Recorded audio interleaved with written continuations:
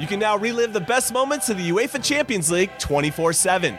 The UEFA Champions League channel is a new 24-hour streaming channel serving non-stop goals, highlights, and full match replays from the world's most prestigious club competition. Reminisce on your favorite moments, legendary players, and brilliant goals with the UEFA Champions League channel streaming around the clock on Pluto TV and the CBS Sports app.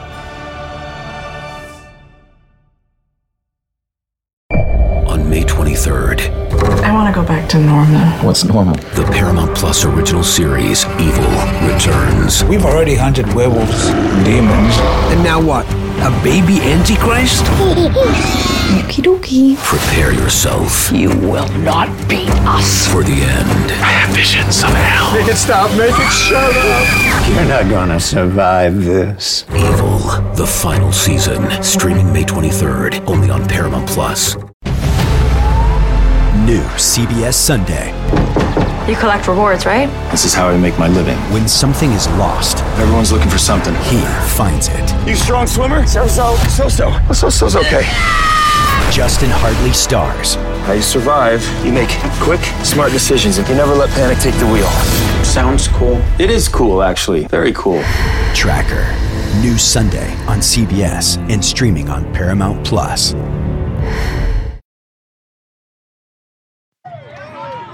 What's gonna happen tonight? What's gonna happen? We're gonna whoop their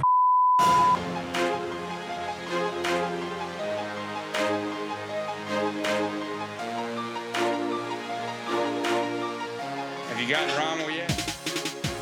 Welcome into the Diamond Vols podcast on GoVols247.com. I am Ben McKee, joined by Wes Rucker of GoVols247 as well, and former Tennessee pitcher and two-way player Will Heflin, discussing Tennessee baseball here on a Thursday edition of the podcast following two midweek wins for the Vols. Tennessee beats UNC Asheville 3-2 on Tuesday, and then responds with a 16-0 run rule win over ETSU in 7 innings. Plenty of offense, plenty to discuss, and we will certainly do that. And quite frankly, I'm just going to turn it over to Mr. Heflin and Mr. Rucker so that they can brag about how Tony Vitello listened to them and placed Christian Morris, a leadoff hitter, in Game 2, the game in which Tennessee scored 16 runs, not 3 runs. Yeah, I mean, it was a team effort, really. I can't sit here and say that any one person deserves credit for it.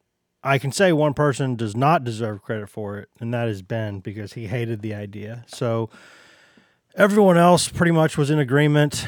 We have a little cabal here. It's me, it's Will, it's Tony, and it's a couple other people, and we talked about it, and we thought, you know what, this is the best course of action. And 16 runs later, we were proved correct. Yeah, I'm not fully convinced that he heard the podcast or would have listened to us, quite frankly. It probably, having heard me say that I would hit Christian Moore leadoff would probably make him want to not put Christian in the leadoff spot. I'm just kidding. We actually, V and I had an interesting relationship. It was very straightforward and professional, you could say. I wouldn't say we were as tight as some guys that he just had recruited and developed really tight relationships with, but we were really close in our own regard. And we would sit up in the office, kind of preseason meetings or end of fall meetings. And one thing he brought up towards the end of my career, and he was like, I can see that you see things through a coach's lens. And he was right. Like, I've always kind of seen things through a coach's lens and tried to use that to help me as a player. But he told me, he was like, and I think that's a good thing, but I also want you to remember you're not a coach. And I was like, point taken. I never said anything or overstepped. That's the way I carried myself, I guess. So I took it as a compliment, but I also thought it was funny. He was like, hey, I respect you and you're smart, but it's my show. And I was like, yep, we're good. Roger that. Classic Tony V, which Tony V also had a classic Tony V moment in the post-game press conference last night, and we can touch on that before we get out of here. But the lineup seems to be the biggest topic of conversation. That's why I wanted to lead off with that particular subject here on the podcast. And I really liked the lineup yesterday. I mean, it got twisted into me hating the idea of Christian Moore leading off, and I believe I stated word for word that I didn't dislike the idea or think that it was a bad idea. It's just not my preference. Still not my preference. If I was writing out the lineup, I'd have Simo probably batting second, and somebody in front of him. Again, Tennessee doesn't have an ideal leadoff hitter. I think that's the biggest point to be made, and that's why Tennessee is searching for one. And a lot of different people have a lot of different opinions. But I did like yesterday's lineup, and something I failed to recognize when we had the discussion earlier this week is that, and something that I should have considered that I did not. And I had this thought while I was driving to the ballpark on Wednesday after the lineup came out, is that my whole point of not preferring Christian Moore in the leadoff spot is I want him to be in the middle of the lineup and have ample opportunities to drive in runs. And I know this new age analytics talks about get the guy leading off, your best hitter leading off, so he can get the most at bats and this and that. I prefer not to have Christian Moore at the plate a guaranteed one time a game with nobody on base. Because after that, it's kind of a crapshoot. After that, the batting order doesn't really matter a ton, or maybe as much energy as we put on it. It's more about matchups and going right, left, or however you want to match it up from that point on. Maybe trying to get some guys protection at the top of the lineup or whatever. I think that's more important than necessarily where they're lined up and kind of the age-old thinking that goes into it. So I prefer not to have Christian Moore guaranteed one plate appearance where nobody's going to be on base. But the thing that I failed to consider earlier in the week when we had this discussion is that this lineup is so deep that even with Simo leading off, your 8 and 9 hole hitters are going to possibly be guys like Hunter Ensley and Dylan Dreiling and guys who are going to be on base quite a bit. So aside from that, literally leading off the game where nobody will be on base, more often than not, there's going to be people on base if Simo is the leadoff hitter, if they decide to go down that route consistently.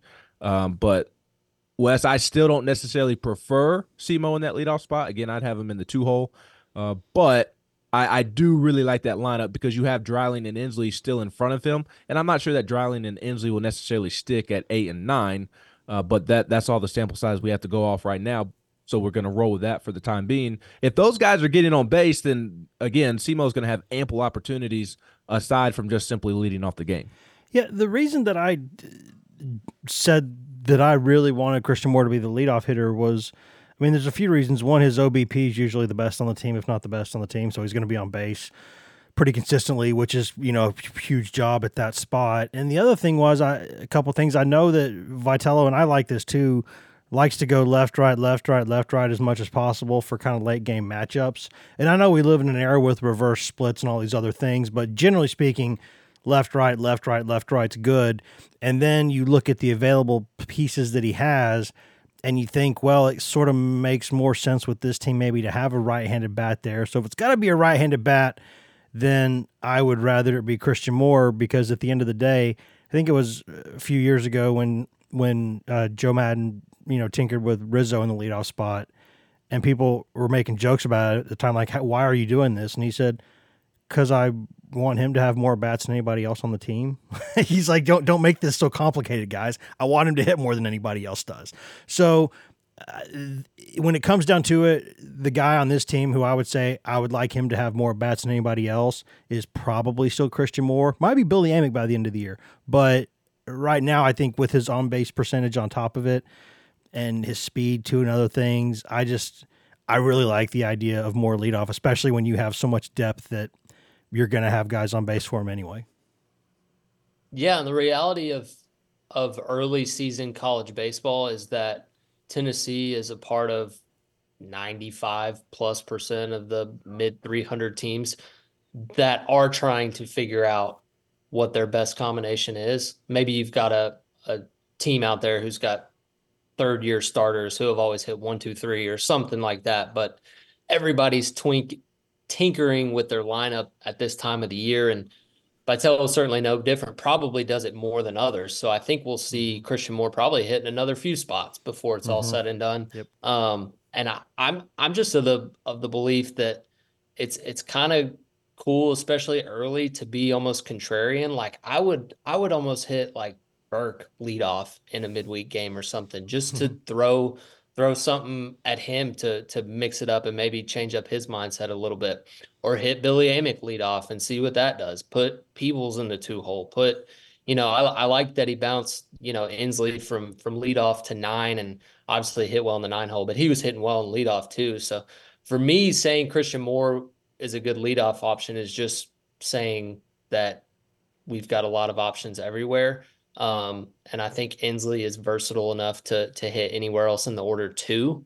But I like Inslee or Christian Moore in the leadoff at this point. I also like Dreiling if you want to start left, right, left instead of right, left, right. Like it really doesn't matter to me. I'm of the belief that the more you tinker, the better it'll be. Because you'll see what works and what doesn't work, kind of that A/B testing model. Yeah, and there was no Absolutely. doubt that he was going to make a change after 3 runs against Asheville. There was no doubt Vitello was not going to come to the park the next day and put the same names in order after 3 runs against Asheville. He just wasn't going to do it. He certainly did not. And again, Tennessee has so much depth to where these are very minor conversations. I don't really know the right word.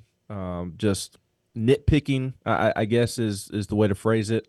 To me, there's not a big difference between Christian Moore hitting leadoff in 2 or 3. It'd be a different conversation if all of a sudden he's in the 7 or 8 hole, right? Like it's not that type of situation. No, right, and that's not happening. We're not talking about that type of difference. I mean, we're nitpicking. I thought the bigger topic of conversation wasn't that Simo was hitting leadoff, because he is a more than capable leadoff hitter, and I think he has the tools to be a great leadoff hitter if that's the route that they want to go.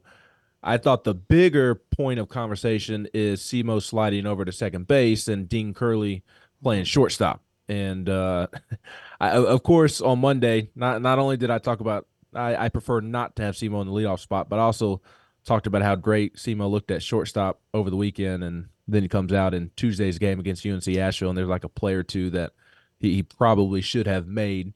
And then the next day, to Wes's point about switching things up, I'm sure that played a role as well of Simo moving over to second. And also, they've been wanting to get Dean Curley in the lineup. The kid is a stud for a freshman. And Tony said a million times publicly in his postgame interviews that they're really wanting to get him in there and get him an opportunity. And Ariel's going to get his opportunities, I think, as well, even if he is coming back a little later than Dean. But I still believe what I said on Monday about Christian Moore. I think he deserves more respect as a defensive shortstop. But on the other hand, Wes, this team's highest ceiling is likely with Simo at second base and one of the freshmen at shortstop.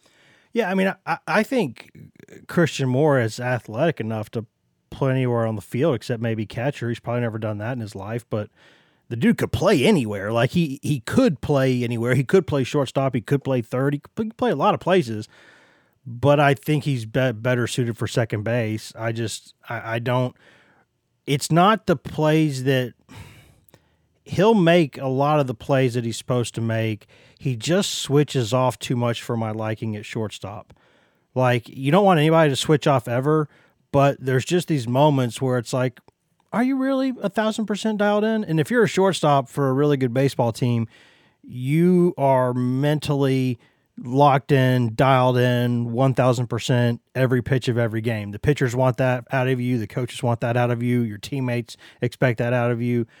And I don't know if he can or can't do it. I just know that he hasn't done it yet. And that can be problematic at that position. Like, look at what happened, an extreme example, but ETSU yesterday. If Billy Amick doesn't have a really great slide and breaks up that double play from happening, then there's like 11 runs Tennessee doesn't score in that inning. And it's like the tiniest little moment where a guy was still switched in, doing what he needed to do, going hard, and it made 11 runs happen. And defensively, your shortstop kind of has to have that same mindset all the time, because any little play you don't make, and you're going to get more chances than anybody else, that could lead to something bad. And I just like the ability. I think this team's upside is so much greater when he's at second base, because as great as he is, he just doesn't lock in for 100% of the time that I've seen anyway, and that can be an issue. I do want to point out, I'm not saying that you're saying he lacks baseball IQ, because I think he switches off. Yes, I do think this season will prove to be a different version of Simo. I think he has matured leaps and bounds, both individually off the field, and I think as a result of that, he is a more mature baseball player on the field, because I guess it was on Tuesday night. You'll have to help me remember what happened, because there's been another baseball game in which they scored 16 runs, and a basketball game, a hideous basketball game that was played since that point. And for basketball conversation, Wes and I will be back with a podcast on Friday for that, anybody looking for that content. But what I remember, Wes and Will, in that Tuesday game against UNC Asheville was the line drive that kind of got right past him, if I'm not mistaken, and it looked like maybe he took his eye off the ball at the last second. There was a double play in line, and he was glancing over to first base to see if he was going to get the runner at first. When he caught the ball off the guy, where the guy was between first and second, he kind of glanced over and just kind of took his eye off the ball for a second. Is what it looked like. Right. And I don't recall another moment defensively for Simo in that game. Just a couple little plays to his left and his right. I think he maybe could have gotten a glove on or gotten to. Right. But yes. But again, I think, and again, I don't know that I'd bet on him being the long-term shortstop, because again, I think if Curley or Antigua play well enough, I think they're going to be the shortstop. The problem is Antigua, by the time he comes back, I mean, he could end up missing the first 3 to 4 weeks of the season, all of non-conference play potentially, after missing a couple of weeks leading up to the opener. And it's like, for a true freshman, how is he going to be able, how well will he be able to jump right in and have a productive impact? So that is a huge question mark to consider going forward. I think Curley is more than capable. I think he has the personality, the vibe, the mindset, the ability to be a starting shortstop as a freshman in the SEC. But again, I do think we will see Christian be much more consistent in terms of the switch being on rather than being off, because I can also think of a play. You mentioned the Billy play, breaking up a double play. Another play similar to that was one of the first runs Tennessee scored yesterday, and I can't remember who was the runner. It was Dreiling or Inslee, but they were scoring from third, and the outfielder was throwing it in from left field, I think it was, and it was a nice throw right on the money, and Simo was on deck, and he did a great job of recognizing that he needed to be behind the plate and telling whoever the base runner was which direction to slide, and he told him to slide to the base runner's right, slid to the right, and he missed the tag because of it. So, and I thought he was pretty consistent opening weekend. So a small sample size, but I do think, Will, that we'll see a more consistent Christian Moore in terms of being locked in and engaged consistently, because he has matured both on and off the field. Yeah, we will. And I thought Dean Curley looked fantastic last night. I mean, goodness gracious, that just makes the decision a lot easier if he's going to step in. I mean, they were talking on the broadcast about, he's got the size and just kind of looks the part, which is step number one. I mean, he's a very athletic and physical kid, even especially for a freshman, but it doesn't really look like a freshman body wise. And then I know it's ETSU, but shoot, we saw it with Asheville. We see it pretty much every midweek. Every team in the country has arms now with the transfer portal and the junior college ranks. So it's not necessarily to say he's going to do that in the SEC. But he definitely showed flashes that he's, your first college game, you go yard, and I think he hit another ball that was just off the top of the wall. So, I mean, everything you needed to see there, you saw. So I think you've got some options. And then I agree in terms of Antigua, like, that's so tough to miss that amount of time and step right in, especially with, if he does get back in another couple weeks, like you blink and you're in SEC play, and do you really want your second or third game as a college athlete being on the road in Tuscaloosa or something like that? So for me, especially headed into this weekend, I think we'll see more Dean Curley, and if he kind of runs with it, then that's what it'll be. But still some tinkering to go on, and I think Christian Moore would be fine there if we needed it. But if you've got Curley at short and Simo at second, I think that is a really good recipe offensively and defensively. Yeah, I think there's three types of acceptable shortstops, right? There's the kind that's more than acceptable. There's the great kind. He makes all the plays he should make, and it's the spectacular plays, right? And then you got the type who he's not going to make the spectacular plays, maybe because he doesn't have the range or the athleticism or the arm strength or whatever, but he makes every single play that's right in front of him, and he makes every play he's supposed to make. And then there's the guy who can make spectacular plays, but he occasionally kind of switches off a little bit, or he's not as consistent, but he'll make as many plays as he'll make plays that he shouldn't, so it evens out.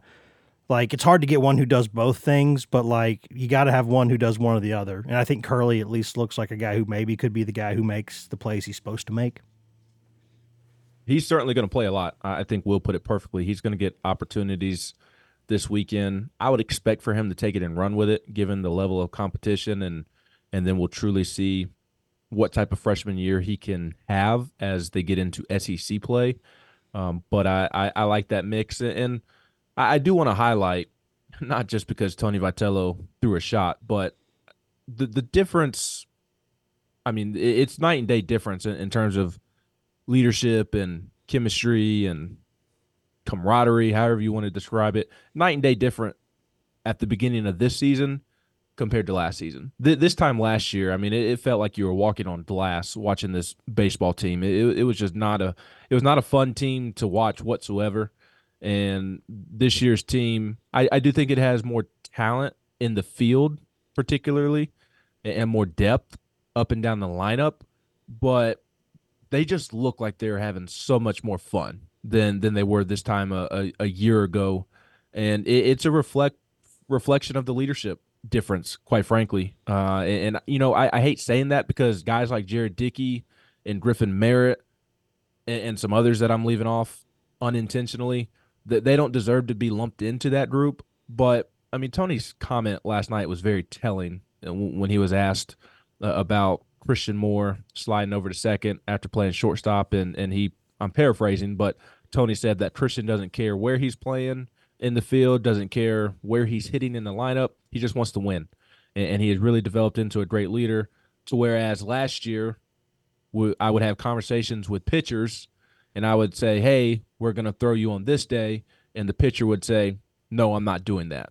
And that was very clearly and obvious who he was discussing when he made that comment. He was referring I think there might have been two he was referring to there. Yes, there were a couple there that he was referring to, but the one being the obvious one. So I don't really want to get – I don't at all want to get into a Chase Burns conversation. I can certainly understand why Tony – said what he said, given all the commentary coming out of Winston-Salem, unprovoked and taking shots, even if they're not saying – I mean, what Wake Forest has been doing has been taking shots at Tennessee indirectly or just straight up taking shots. Tony was going to let it all slide, too. He had a comment at the transfer time being like, listen, Chase did a lot of good things for us. We wish him well. And he was going to let that be that. Yep, he was. Tony has taken the high road up until taken the high road publicly up until that last comment last night. And I don't even think last night's comment was bad or anything. And I don't blame Tony for saying what he said, because Wake Forest and a lot of people are trying to push their own narrative that, quite frankly, is false. By all accounts, yeah, it is. It sure seems to be. I mean, it's. I think he was going to let it slide, and now I'm interested to see if it continues or if it doesn't, because I'm still of the opinion that if Wake Forest is going to keep doing this, Vitello could just come out publicly and say, I don't know why they're doing this. Like, we wish Chase well. We've moved on from this, wish him well. I don't know why this whole narrative talk is out here. Like, he helped us get to Omaha. Thank you, Chase. Like, let's go on. Like, I just, it's that I would rather do that than like, of course, Tony's going to be Tony Wright and say little things here and there and make you decode it. And, but I think it might be better if Wake Forest keeps this up just to say, hey, man, we buried this a long time ago. Like, if they want to live in the past, they can. We're beyond this. Yeah, but Tony's not going to forget a darn thing ever. And so he may take the high road, but he's gonna get his jabs in. And for me, it's like it's their problem now. I mean, why don't y'all worry about UNC Greensboro? It's like the guy's an electric arm, but obviously that's not everything, especially in this sport. There's so much more that goes into it, and he's their problem now. And it wouldn't surprise me at all if they won the whole thing, but it also wouldn't surprise me at all if they really struggled down the stretch because they lost a lot. And I know they're ranked number 1 right now, but hadn't really looked at. And I know it's early. A lot of teams haven't looked their full potential, but shoot, man, I wouldn't be scared to play Wake Forest at all on down the road. I think it would be an awesome matchup, and I'm all here for the drama. But Ben, you're right in terms of the feel of watching this team and just the way they, the staff is so big on the environment in the dugout, and you can hear it even through the Flow Baseball broadcast. It was a good party in the dugout all weekend, and it seemed like a good party, especially yesterday in the midweek game. So there's just so much more that goes into it than how fast you can throw and how hard your slider spins. Like Andrew Lindsay was not the best pitcher on the staff last year, but he was the Friday guy because it's so much more than stuff that goes into being a Friday guy in the SEC. And like, I always go back to Chad Dallas, but like he was perfect in terms of personality. He was a bulldog on the mound, and nobody disliked the guy in the locker room. And he was an impossible guy to dislike. And from what I saw, Andrew Lindsay was the same way. And it seems like AJ Russell and Drew Beam are that way as well. It just seems like a good party. And I think all of the excitement around the baseball team this year is warranted because it's like they've got so much going for them in the right direction without all of the distractions that seemed to be there last year. So, like I said, they want to be petty with it, then Tony Vitello is more than capable of being petty right back. But at the end of the day, like, we don't give two craps what he does at Wake Forest. He is not on our team anymore. We wish him well, but we don't care. We don't care. I really don't. We got enough problems to worry about in the best conference in baseball. He didn't want to be in this conference. That's fine. I think that I probably know Tony the least of all. I mean, it's inarguable that I know Tony the least out of all the three people on this podcast. But even I can see, I mean, I know a little bit, but even I can see just looking at the guy day to day early this season compared to early last season, he's in a completely different sort of headspace. And it's not just because he had like a big old welt on his face and everything. It's not just that. It's just that, that he's not like a little anxious ball of like, just anxiety and rage and eggshells and everything else. He seems like he's being Tony right now. He does. And some of that was self-inflicted last year with the whole Maui stuff being suspended at the end of the year. That was their own doing. But on top of having to deal with the Maui drama and some early injuries, there were some frustrating characters on the roster to deal with as well, and doesn't seem to have that this season, at least in terms of the top guys that you are counting on. So I'd be surprised if we hear another peep out of Wake Forest anytime soon. I think they've been served some humble pie this week, as Will alluded to with that loss to UNC Greensboro. But again, I didn't really want to get into an in-depth Chase Burns conversation, but hard to ignore Tony's comments. And I more so just wanted to highlight that I think the leadership on this team and the chemistry is going to be really good for this bunch this season. And I thought Christian Moore sliding over to second base was a good example of that, because he has the right to have an ego, and he is egoless. And kudos to him, because I don't know that was the case for him as a true freshman. That is a really, really cool story, and he certainly should be a fan favorite, which I think that he is. Still plenty more to discuss here on the Diamond Vols podcast from Tennessee's pair of midweek games as it prepares for its first home weekend series of the season. and we will continue this conversation on the other side of this quick timeout. The baseball season is in full swing, which means you need to listen to Fantasy Baseball Today, part of the CBS Sports Podcast Network. Join Scott White, Chris Towers, and me, Frank Stample, every weekday as we recap every player from every game. We'll talk waiver wire ads, drops, players to trade for, prospects who could make an impact, and everything in between. Make sure to download and follow on Apple Podcasts, Spotify, the Odyssey app, and everywhere else podcasts are found. Paramount Plus and the National Park Foundation present A Mountain of Zen. Are you still listening? Good. Take a deep breath. You needed a break. This Earth Week, you can live stream 7 national parks for 7 days on Paramount Plus. So, yes, you can literally stream a stream. Paramount Plus, official streaming partner of the National Park Foundation. You can now relive the best moments of the UEFA Champions League 24/7. The UEFA Champions League channel is a new 24-hour streaming channel serving non-stop goals, highlights, and full match replays from the world's most prestigious club competition. Reminisce on your favorite moments, legendary players, and brilliant goals with the UEFA Champions League channel, streaming around the clock on Pluto TV and the CBS Sports app.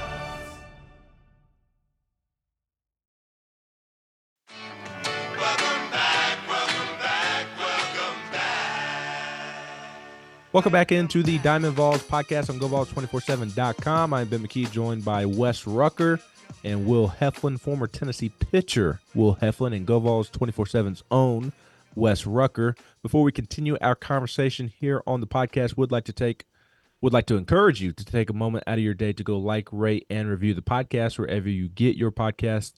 That would greatly help us out, and we would greatly appreciate it if you did that. Need to talk pitching, Will, because the pitching has been phenomenal the last 2 days. The offense was very meh. It very much looked like the basketball team's offense in Missouri in that first half against UNC Asheville. I chalked it up to, it's a weird travel schedule, flying back Monday afternoon. You're not used to doing that. A long weekend of baseball, late nights playing baseball. All the emotions of opening weekend, not an excuse, but to me that was the reason that the offense struggled in that Tuesday midweek opener against UNC Asheville. Just didn't have the energy, and I thought it was a hangover effect, quite frankly, from opening weekend. But there was no hangover effect on the mound. There were some guys in that Asheville game. We'll start with the Asheville game, who really, really shined. 3 guys who carried the baton, passed it to one another. Derek Schaefer, a touchy start there in the first inning, but really settled in. Binky comes in, and he looks really good. And then how about Austin Hundley? Looking like big brother Sean Hundley there to close out the game in his first appearance as a Tennessee Volunteer. Yeah, when Austin came in the game, the old head Tennessee baseball group chat started lighting up, and it was deja vu, man. He pitches just like Sean. I mean, he just goes right after guys. It's not 99 miles an hour, but they obviously didn't see it. The stuff was good. He just pounded the zone. I thought it was awesome. I was super happy to see him make his Tennessee debut. But then I was impressed with lefty. Binky, is that how you say it? Mm-hmm. Binky, he's funky. He's got a weird timing mechanism that he does at the bottom, and he's kind of got a reared back arm slot. I liked his stuff. Think he's definitely a piece that you can use in different spots throughout the year. And then Schaefer, obviously, the upside is certainly there for him, and it was good to see him make his first start and have success. But yeah, all 3 guys, not your household names with Tennessee baseball yet, but kind of a glimpse into what the future might look like on the pitching staff. And they won the game. Like you said, Ben, the offense kind of sleepy. Also, part of that to me is just your home opener, maybe trying to do too much. Like you're excited to be at home. You want to get that first homer in Lindsey Nelson after hearing your walk-up song. Like it's just different. It's easy to it's easy to kind of combine all that with the weekend, and you get a little bit of a sleepy result. But the three pitchers we saw on Tuesday, all in a different way, were really impressive. Yeah, you can get yourself in trouble in the midweek game if you're, giving out free passes, if you're doing things like that. If you just go out there for the most part, I'm not saying go serve up BP. Obviously, that's not, the point. But, go after guys, attack them, throw strikes, make the plays you're supposed to make in the field, and you'll probably win most of those games. You're going to get bit occasionally because it happens to everybody, but you go out there and you throw strikes and you make plays on defense, you can go win those games 3-2 if you need to. Like that's what you can do. And I think with maybe one or two exceptions this entire season, just the command of the pitching staff, I think, has been pretty solid for this time of the year. The strikeout to walk ratio looks really good. They're not hurting themselves, right? They're not taking the ball out of their own hands, except maybe, the Sechrist start on Sunday was not great. But for the most part, guys are giving you something to think about, which is what you want to be doing this time of year, right? Like you maybe can't guarantee yourself a spot, but you can guarantee that you don't have a spot, this time of year. And so you go out there and you keep yourself in the mix, you throw strikes, put the ball where it's supposed to be, let the defense do its job, and Frank Anderson's going to like you. Absolutely. And looking at Wednesday's game against UNC Asheville, Matthew Dallas starts, and it's just the overall theme of two things for me with this pitching staff currently. They are further ahead than I anticipated after Beeman Russell. What we've seen from Beeman Russell, I expected that. But in terms of all the question marks that we discussed and all the possible X factors, who's going to pitch where, that's still being sorted out. But in terms of the pitching staff as a whole, they are much further ahead than I anticipated at this point. It's only 5 games, small sample size, and now 2 of the 5 games are against a lower competition, and that will continue to be the case over the next several weeks leading into SEC play outside of a midweek game here and there. But the pitching staff is just further ahead for me than I anticipated, particularly the bullpen. And part of that, my other big thought right now with the pitching staff is this young group of pitchers that Tennessee has, it's going to be really, really special. Schaefer was really good. Hundley was really good. And then in the Wednesday win over ETSU, Matthew Dallas looked tremendous on the mound yet again. And then Dylan Loy, man, he doesn't have the best stuff in the world, Will, but he just comes in and he pounds the strike zone. And I had somebody in the program tell me at the end of last season when I was asking about incoming freshmen and the pitchers and Loy's stats over at Pigeon Forge, I mean, they just popped off the page at you. I mean, they're pretty ridiculous stats, but obviously not the highest level of high school baseball ever. And so I asked kind of about that, and the answer was that he doesn't have the best stuff, but he might be the best pitcher coming in here because he just pitches at an elite level and he just wins baseball games, and he has really come on here the last couple of weeks. Yeah, he's a gamer, and I knew about him coming in just because he's from this area. And the stats were absurd. I think he won like 15 games, one high school season. That's absolutely ridiculous. Yeah. ERA sub 0.5 or something like that. He looked really good, nobody's going to overtake Drew Beam on my fandom list. He's my favorite pitcher, well noted. But Matthew Dallas is going to climb the ladder. I love that guy. I think he has probably the highest ceiling, not to discredit any of the other freshmen, but, maybe I'm partial because he's a lefty, but he just looks electric. And he could be your midweek starter, but I probably see him pitching mostly on the weekends this year. If I had to make a wager on it, I would say he's either going to be that third starter or one of the top arms out of the bullpen. Yeah, I really enjoy the process. Like I can be a big process guy, right? I can appreciate the process, but it's hard not to be impatient with Matthew Dallas and just you kind of just want to hit the fast forward button a couple years and just see what it looks like because that kid had the stuff that he has, the command that he has, despite being a freshman who's, number 2 pencil in terms of his size right now. He's 6'5" and like 12 pounds. But and he had to be shut down for a while with some shoulder stiffness. So you probably think that's a few ticks on the velo right now that he doesn't have right now. That's the number of pitches that he's going to have to build back up to. But it's like you think about a couple of years with Q, a couple of years with Frank, and if that kid stays healthy, he's going off the board very, very early in the draft in 2 years, like very, very early. That is that kind of frame, that kind of stuff, that kind of mindset from the left side coming down to you from a different plane up there, like 6'6" or 6'5", whatever he is up there. That is nasty, man. And they said he came in more mature than most freshmen do. He kind of has that vibe about him. And man, this kid's going to be throwing in the upper 90s and mixing 3 or 4 gross pitches before too long. I'm telling you, this kid, if he stays healthy, knock on wood, obviously, I just want to see it kind of reminds me a little bit of what, like, when I saw Jonas Adu as a freshman in basketball, and I was like, I can see what 2 years from now is going to look like if he just continues to work. I can just see what it's going to look like. This kid has touch. He can pass the ball. He's got, pretty decent hands for a kid that age and that kind of awkward Gumby size. And I'm like, this guy, man, in a couple years could really be something. And I just kind of want to get there with Dallas too. I just want to see what 2 years looks like. Well, you're only going to get 2 years. I believe he's draft eligible as a sophomore. Then I want to fast forward 1 year, not 2 years. Well, 2 years if you include this season, because it's you got to be 21 at the time of the draft.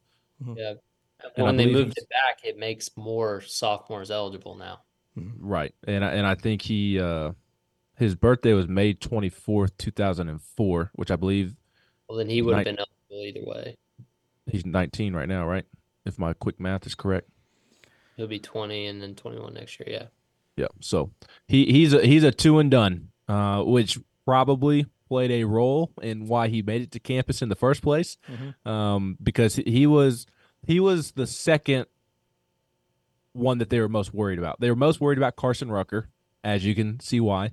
He and the Ruckers had a firm number. They were content with coming to Tennessee, but the Tigers gave him more than they were asking for, and he left, or they met his number, something along those lines. He got what he was looking for. And then Dallas was the next one on the board that they were worried about.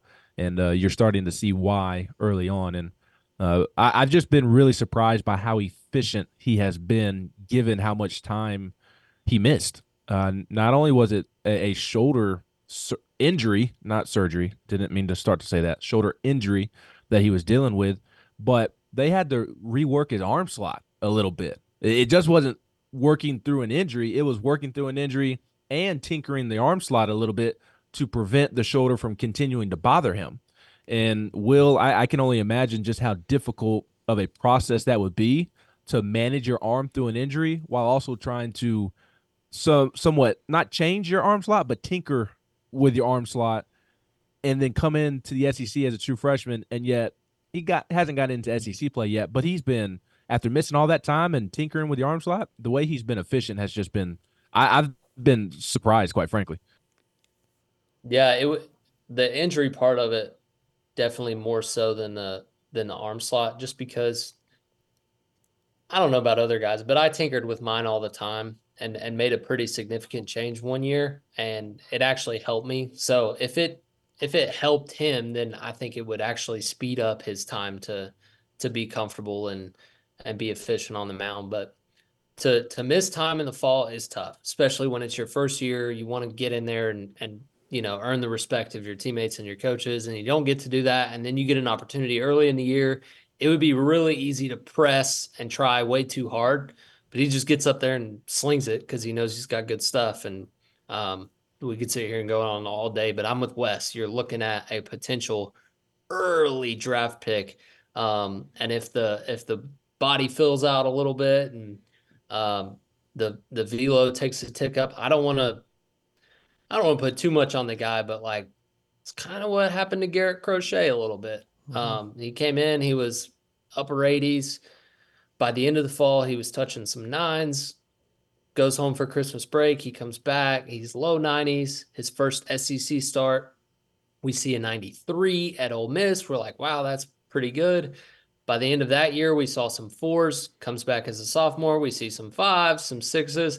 Next thing you know, he's a junior. Season gets shut down. He's training for the draft, and you see triple digits. And it's like, it was just stair step. And obviously the guy's 6'6" and built like a horse.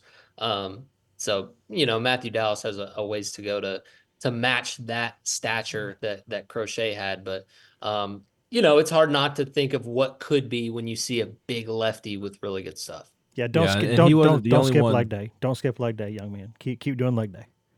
Yeah, and make sure you get extra boxes at the Smokies Grill, the athletic dining. Q better never walk into the locker room without a snack. Q will make sure he is on top of that. Both the squatting and the eating, Q will not let that pass. That make no mistake about that. Wes, there were 3 other pitchers who looked good as well on top of Dallas and Loy. Marcus Phillips came in and he shoved for an inning, threw 13 pitches, 8 were strikes, had a strikeout, didn't allow a hit or a walk. Braden Sharp made his debut, a freshman from Texas. After that, he did give up 1 hit, but that did not allow the run to score. And then J.J. Garcia closed it out in the seventh inning with a scoreless inning, 1 strikeout, 14 pitches, 10 were strikes. I don't anticipate Sharp or Garcia having a significant role on the staff this season. They're midweek guys in my eyes right now. But Phillips, it's good to see him continue to have success because I think in order for Tennessee to go win a championship this year, he's got to be a piece in that bullpen. Yeah, that's an explosive arm, man. That's a guy who will sit there, around like 93, 94, but when he wants to, it can go 98 plus. When he wants to. Like if he really wants to rear back and let one go, like it's it would not surprise me in the slightest if he hits a hundo before the end of the year at some point. Like it's warm outside and he's kind of like, okay, here's a little bit of extra on it. But the ball sort of just seems to kind of explode out of his hand a little bit.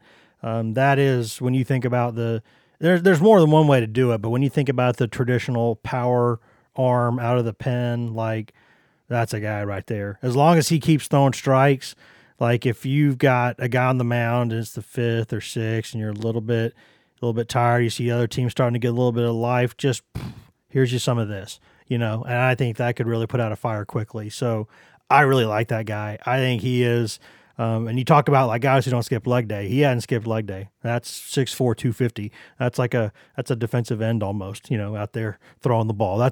He's not like Kumar sized or anything, but like that's a big dude now. That's a big dude. And he's a guy who I think is going to have a pretty nice future in this game too. Yeah, we better make sure Heupel doesn't come looking for linebackers and Lindsey Nelson. He's built like a tank, but no, it just looks heavy. Like the type of guy, especially if it's cold and you get hit on the thumbs, like your hands are done for the day. Makes you want to quit baseball. Awful. Now, I would always choose to face a righty over a lefty as a left-handed hitter, but there's just some guys who you're like, I know I would not have a good at bat off of him or at least not enjoy it. And Marcus Phillips is one of those guys. And being on our team, that's a good thing. That's a compliment. I want other hitters to not be to have enjoyable experiences when facing Marcus Phillips. But I'm really high on him too, Wes. I think we really need to see enough strikes to have him in those leverage situations. But if he's one of those guys that gets better as he goes, then he could definitely be one of your main guys on the weekend out of the bullpen, especially if it's to bridge, like you said, maybe in the middle innings. Other teams starting to get some momentum. Maybe you need a strikeout. Maybe you need a double play ball because it looks like he's got some good sink. Yeah, certainly another weapon to have out of there. Probably this year's version of Halverson, if I had to put a comparison on him. Yep.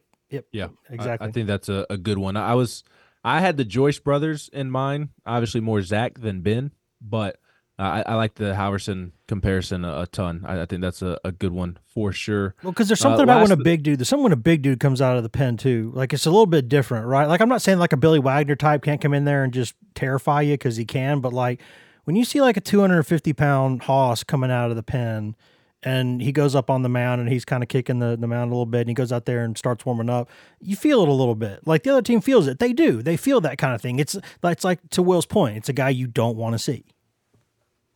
The last thing I do want to mention before we get out of here, the offense did what it was supposed to do against ETSU, so I didn't have really any big takeaways other than the whole Dean Curley and Christian Moore thing that we discussed. But Robin Villeneuve back in the lineup just keeps hitting, just keeps getting on base. But then Hunter Ensley had a nice afternoon. I think Will mentioned that earlier. He had an RBI double and an RBI single. Christian Moore hit his first homer of the season, and it was just an absolute piss missile off the top of the batter's eye. Billy Amick, he got into another one, his third of the season. And then the coolest hit of the day was by far Colby Backus in his second career at bat, just launching a baseball for a 3-run shot. And for him being a Johnson City native, Wes, that had to have been a cool moment against his hometown team in ETSU. Yeah, I was joking that the only bad part about it is we're going to get 10 times as many Colby Backus questions as we've gotten in the past 2 years, and that's been a tremendous amount of questions. And I get it, because you look at his JUCO numbers and you look at his size and his frame and you go, play that guy, right? Like if you're an average fan, like you're going, wait. I saw what he did down the road in JUCO, and I see him barely fit through the door when he walks in. Put that guy out there. Give him some at-bats. And I think you're going to hear the chorus of that go up higher now. But, they've, just to be candid, they've got some better options, I think, in terms of everyday kind of at-bats right now. But if he's going to go out there and continue, I mean, even in that, if it's his first at-bat too, he hit one out of the yard, comfortably out of the yard, but foul.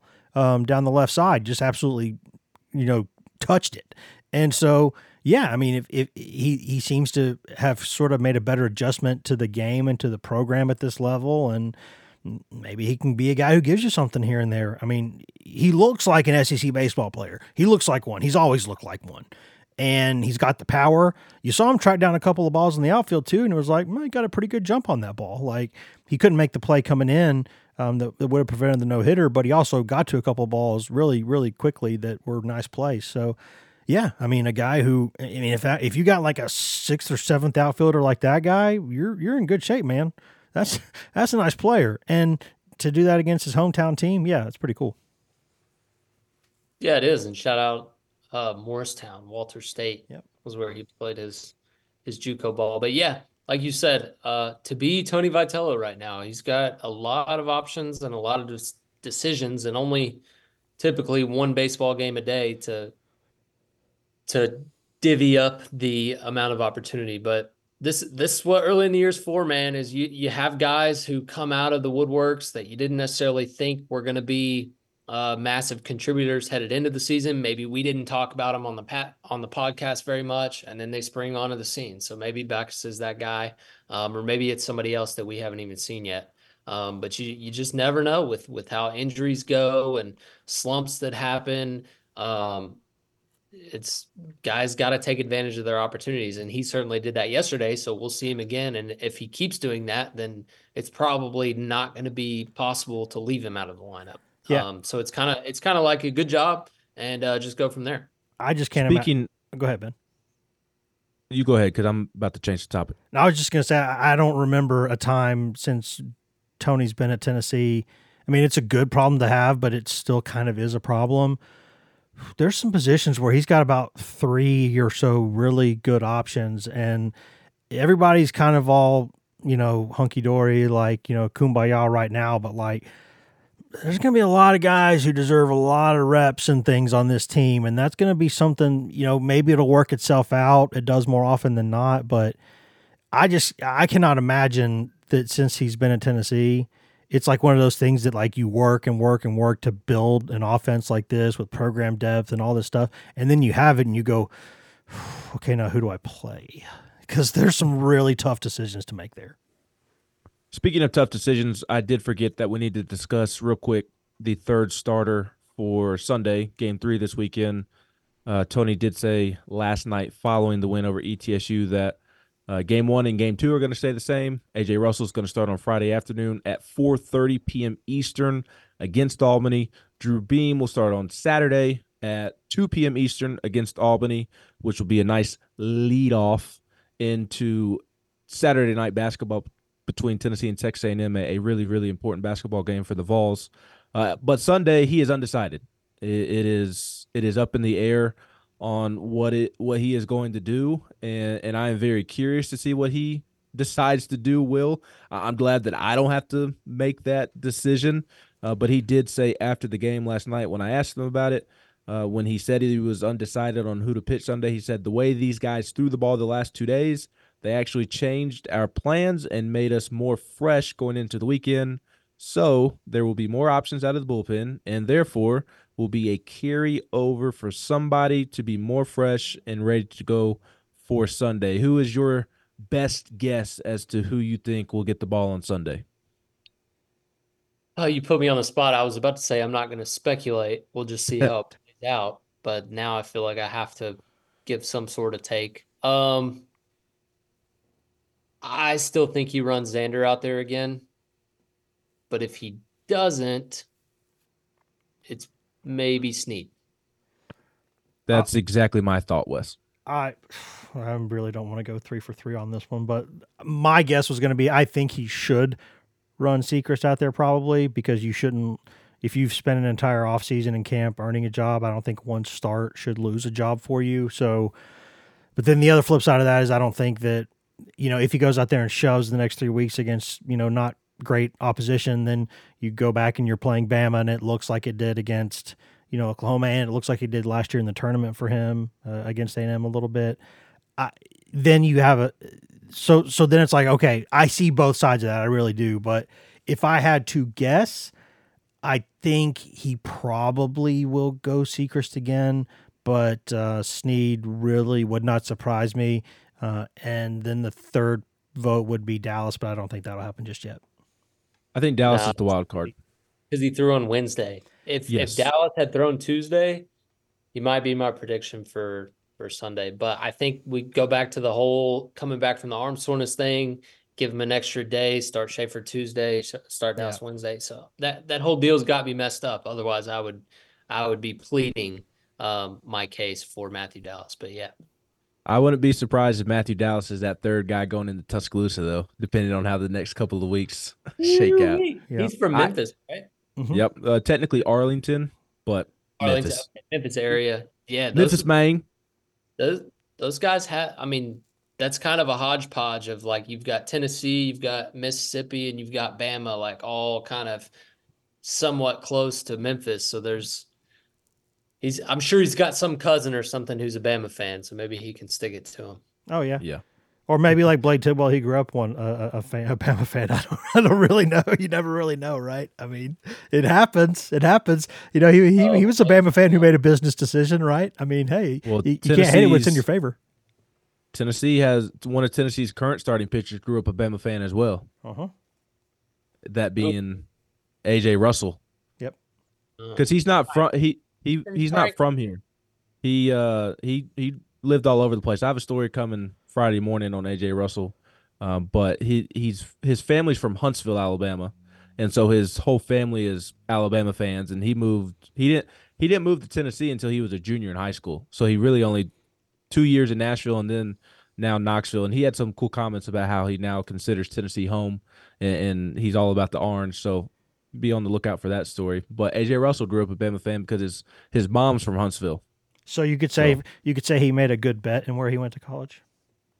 Yes, and speaking of bets, if anybody wants to make money off of Tony Vitello, slide in Will Heflin's DMs this weekend. He can give you some good odds on the college baseball market if you need those odds in your life. But for the rest of us, Wes and myself, will be back at Lindsey Nelson Stadium all weekend long. We'll also make our way over to Thompson Bowling Arena as well. Heflin, we hope you have a great weekend. I will. I'm going to be rooting on Kentucky, unfortunately, in basketball to beat the aforementioned Crimson Tide to help Tennessee's regular season SEC championship run. But other than that, going to be cheering for the Vols on the diamond and on the hardwood. Hope you guys have a great weekend. Pleasure, as always, speaking with you. And, it's always fun to get a little bit of pettiness and drama into the pod. So I enjoyed that. I hope our listeners appreciate us, getting our jabs in as well as we try to dissect what Tony Vitello says under the hood. Yes, we continue to change that narrative, whatever the narrative is. I don't know what the narrative is. Wake Forest doesn't know what the narrative is either, Wes, but we continue to change the narrative here on the Diamond Vols podcast. Yeah, and we build that. Yeah, we're over here with our beakers putting together this snide in our lab. Just trying to find out what the narrative is and how to change it. I'd like to know what it is. I mean, if you were changing it, like what was it? What's it being changed to? Like, I know the correct narrative. I talked about it on Monday. I don't need to rehash that. I know what the correct narrative is, but it's not the one that Wake Forest was trying to push. So actually, we need to change the narrative that Wake Forest is pushing. Wake Forest is telling everybody to change their narrative. Everybody else needs to change Wake Forest's narrative because their narrative is wrong. But then they deleted that tweet, so didn't they go back to the original narrative? That means the narrative sort of stayed the same, right? All 27 people that go to Wake Forest baseball games believe their narrative. Yeah. We're just out here setting attendance records against Asheville. Okay, I'll say it before we go. I wasn't going to say it, but now I'm going to say it. I think Tennessee needs inside the complex at over there at the stadium where they have, just like in there in the cages, just like a sign on cardboard that says like Frank's pitching lab or Frank's pitching area, and it's just like a bucket of baseballs. That's what, and don't like broadcast that you're doing it. Just like take some pictures. Hey, we're getting some work in the cage today, and have that just in this, like just on the side. So if someone really zooms in, some intrepid Vol Twitter member could see it and be like, "Oh, I see what you did there." That's what I would do. Wes, I'm really glad that you got that final point in. Me too. Yeah, me too. Because you can't take those points to the grave with you. Nope. So I'm glad that you were able to get it in there. As we get on out of here. As Flow Sports said about Tony Vitello's challenge on in the final game, 9th inning of the Baylor game, when he said you can't take it with you. I'm going to be watching Wes's timeline all weekend, waiting for an opportunity to where he sees something and just pounces on it. Full pettiness. I can't wait. You know it's coming. He replies. It's always coming. It's just a matter of time. Always a circus in Wes Rucker's mentions and replies. I just cannot wait. And 90% of the things, 90% of the things that are the worst things, I'd never tweet them. Like the ones that do make it to imagine the ones that don't make it off the cutting room floor. They are rough. Lord have mercy. All right. He's Wes Rucker. I'm Ben McKee. The other guy's Will Heflin, former Tennessee pitcher. This has been another edition of the Diamond Vols podcast on GoVols247.com. There's that button. And now I can say thank you for listening to this edition of the GoVols 24/7 podcast. We always say that, but we always mean it. Thank you. Thank you. Thank you for listening. You can find all of us on social media. I'm Wes Rucker 24/7 on Twitter. Ben McKee is Ben McKee 14 on Twitter. Ryan Callahan is Ryan Callahan 24/7 on Twitter. And Patrick Brown is P Brown 24/7 on Twitter. And if you just want Tennessee news on Twitter, nothing else, you can get that at twitter.com/GoVols247. You can also go to facebook.com/GoVols247, where we update that throughout the day, all day, every day, mostly with Tennessee news, but also with news that we think Vols fans will find interesting. But if you want that best, most delicious East Tennessee Smoky Mountain spring water directly from the source, go get that at GoVols247.com, the best site on all of Al Gore's internets for coverage of Tennessee football, football recruiting, basketball recruiting, Tennessee baseball. Nobody, and I mean nobody, covers Tennessee baseball the way that we do. Also, no one covers the Lady Vols that we do. The award-winning Maria Cornelius does an excellent job covering all things Lady Vols for us all season long. You can get all of that at GoVols247.com. You've also got access there to two forums that run around the clock. Got the Checkerboard and the Summit, where you can go 24 hours a day, 7 days a week, and discuss anything you want that is not political or religious in nature with us, with thousands of Tennessee fans across the world, and with us who are on the staff. And no one has a more active board with the staff members than us. We are proud to be there all the time. answering any question that you've got, and you get all of that for less than the price of one mediocre lunch per month. That is all that it costs, and that's after a quick free trial. And once you pay us that reasonable rate, which is, again, less than one mediocre lunch per month, you get access in perpetuity to Paramount Plus, which is an excellent growing behemoth of a streaming arm there with us here at CBS, Paramount, Viacom, etc. You get every show CBS has ever made commercial free. You get new movies. You get classic movies that rotate in every single month. You also get just tons of original content, tons of great original Paramount Plus content. And you also get access to the vaults of Nickelodeon, Smithsonian, MTV, BET, Comedy Central, something for the entire family. All of that for less than the price of one mediocre lunch per month. That is so much stuff. So much stuff. That's a bunch of stuff. Less than one lunch a month. That's all that it costs. So go to GoVols247.com and do that. Take advantage of that. Tell your friends to go do that. Again, thank you for listening. You can always go subscribe to us on every content item. Everywhere you can get a podcast, you can get this podcast. So please go do that. Thank you for listening again. And be kind to each other, guys. Just try to be kind to each other. There's just not nearly enough people in this world being kind to each other and having basic human empathy and dignity. Let's be better to each other. Let's be good. See you guys.